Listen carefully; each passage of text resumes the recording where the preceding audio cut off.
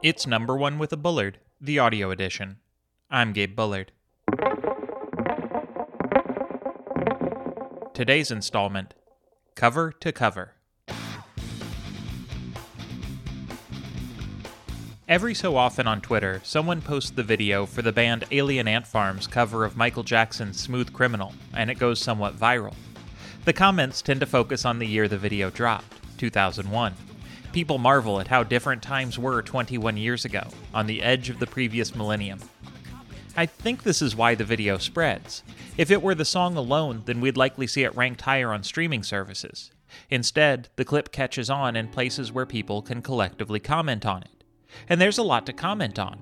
The video offers the type of limited view of the past that nostalgia is made of. The barrage of early 2000s cliches and of-their-time ideas never feels familiar to a modern eye. There's the new metalish sound, the baggy pants, the no longer familiar haircuts. The guitar player wears a short-sleeve collared shirt under a t-shirt, which was very fashionable at the time. The bass player has the era's requisite extra strings, which allow for lower notes but make his instrument's neck look like the removable leaf from a dining table. These elements, plus the fact that the video is 3.5 minutes of kids goofing off to a cover nobody really asked for, makes the turn of the last century seem like a time when anything was possible. I mean, as the poster for Can't Hardly Wait will show you, this was an era when it was fashionable to wear big ski goggles as a headband year-round. It's so cliche to say simpler times, but it was, Alien Ant Farm singer Dryden Mitchell told the Los Angeles Times this year. Everything was clicking. We were like the last of those platinum bands, you know what I mean? Mitchell isn't exaggerating when he says platinum, and this too makes the era seem fictitiously distant. Alien Ant Farm sold over 1 million copies of the album with Smooth Criminal on it. The track was the top rock song in America for a period, and it was number 23 on the Hot 100. But in 1999, moving 1 million CDs, priced $15 to $20 each, was barely enough to register as more than a flash in the pan for a rock band. Offspring sold 5 times as many copies of their album Americana. And even that was modest compared to the sales for pop and hip-hop. The Smooth Criminal video is a scene of a party that was just about to end. The clip looks old to me, but old in a familiar way. I was 15 when it went into regular rotation on MTV. At the time, the original Smooth Criminal seemed much older. Part of this was due to the fact that Bad was one of the best-selling records of all time, and every single from it was ubiquitous. There's also the narcissistic tendency of youth to write off anything a previous generation liked as impossibly ancient. On top of this, teenagers burn through music in phases, and I had already seen several evolutions of pop, rock, R&B, and rap, not to mention many news cycles about Jackson himself. However, the original Smooth Criminal came out in 1987. The period between today and Alien Ant Farm's cover is 50% longer than the period between that cover and the original. It doesn't feel that way. Sure, time moves faster when you're young. The gap between ages 2 and 15 feels much longer than the one between ages 15 and 37, but to compare the two songs and the time between them invites the kind of contemplation about aging and cultural progress that this newsletter celebrates. So let's get into it.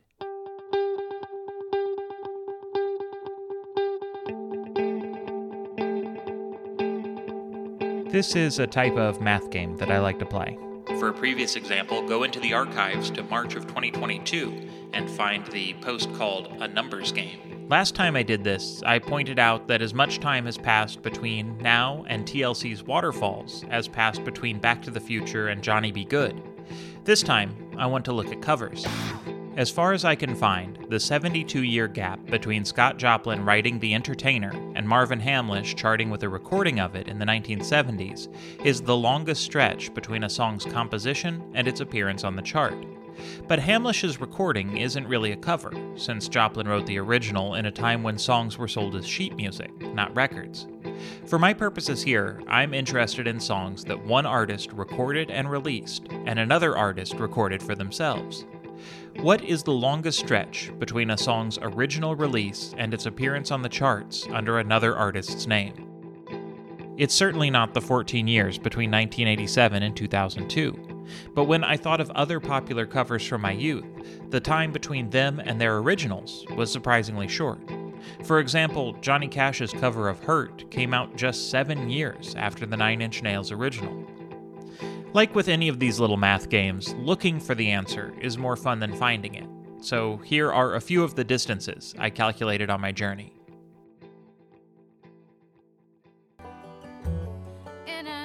The Chicks cover of Fleetwood Mac's Landslide, 27 years, 1975 to 2002.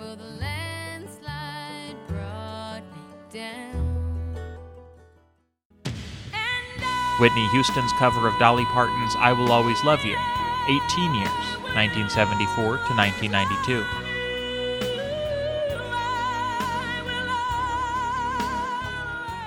Lil' Kim, Pink, Maya, and Christina Aguilera's cover of LaBelle's Lady Marmalade, 26 years, 1975 to 2001. Club Nouveau's cover of Bill Withers' Lean on Me, 15 years, 1972 to 1987.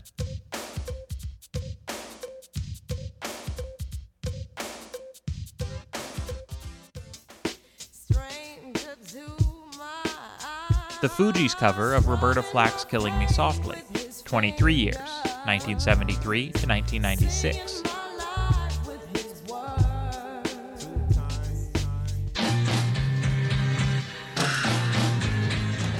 Jimi Hendrix's cover of Bob Dylan's All Along the Watchtower, 1 year, 1967 to 1968. Joe Cocker's cover of the Beatles' With a Little Help from My Friends, 1 year, 1967 to 1968. Earth, Wind & Fire's cover of the Beatles' Got to Get You Into My Life, 12 years, 1966 to 1978.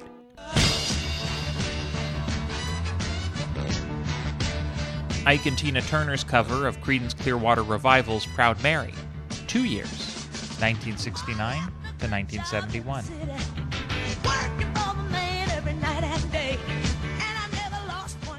John Cale's cover of Leonard Cohen's Hallelujah, 7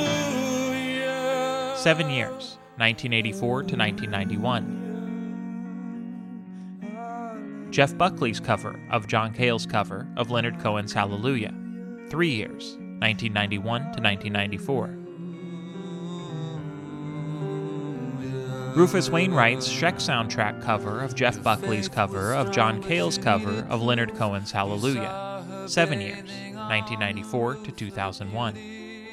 The most surprising thing about this list is how much movie soundtracks can propel a hit. I Will Always Love You was on the soundtrack for The Bodyguard, and before that, Parton's version returned to the charts in 1982 after it was included in Best Little Whorehouse in Texas.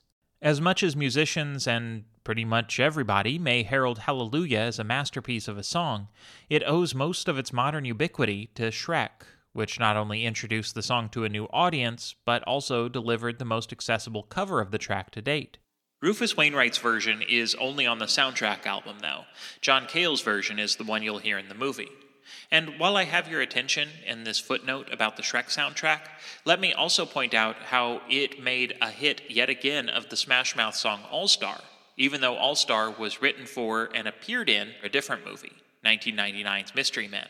The soundtrack is sometimes the cause for the cover, like with Earth, Wind & Fire's recording of Got to Get You Into My Life for the Sgt. Pepper's movie. And of course, Hamlish's The Entertainer was on the soundtrack to The Sting.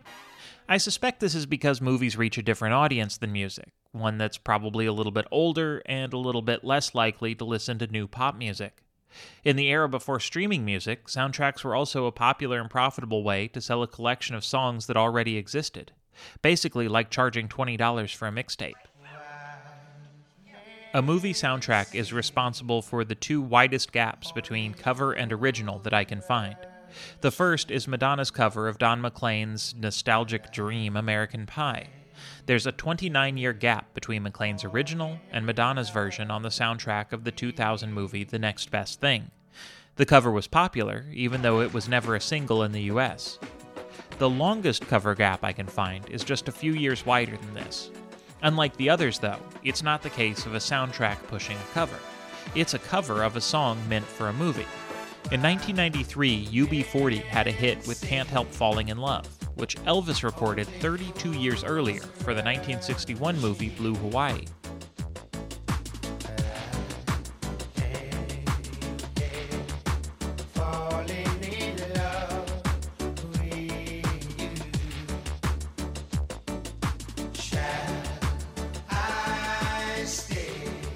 If a song isn't driven by a movie, then there's a genre change or an element of rediscovery.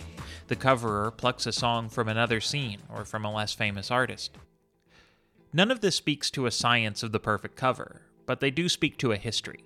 There aren't that many big popular covers now. The most popular recent cover I can find is a nu metal remake of Simon & Garfunkel's The Sound of Silence by Disturbed, released more than 40 years after the original. But it was a hit on the modern rock charts, a list that has almost no relation to the Billboard Hot 100 anymore. Occasionally there may be a live cover or a celebrity duet, a la Harry Styles bringing Shania Twain on stage this year. These treat the cover as a novelty. The artistry that once went into covers now lies in sampling, remixing, and interpolating, often using tools that go beyond the guitar, voice, and drums to make something new out of source material that goes beyond a single song. It's an evolution. This makes that Alien Ant Farm video seem all the more ancient. Covers are now Coachella stunts and YouTube video events. To see a group of people just play someone else's song for a few minutes in a video that was clearly costly to produce and that became very popular is to see an artifact of a time that no longer exists. It was 21 years ago, but it may as well have been 50 or 500.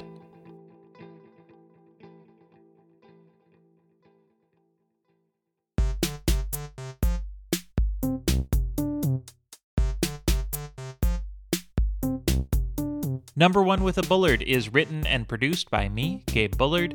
Linda Golden edits the script that I read and the newsletter that you can read at gabebullard.com. You could even cover the newsletter, by which I mean sending it to a friend, so it would show up under your own name, but then my stuff would be there, and then maybe they would subscribe, and I would have more readers or listeners. That would be really cool. But really, just thank you for listening. Thank you for reading. I appreciate it. If you do feel so inclined to tell a friend, that would be magnificent. If you want to go to wherever you got this podcast, maybe Apple Podcasts, maybe Spotify, and give it a rating or review, that would be nice too. But as I say every week, I'm really just glad that you're here. So thanks for being here, and I'll talk to you soon. Bye.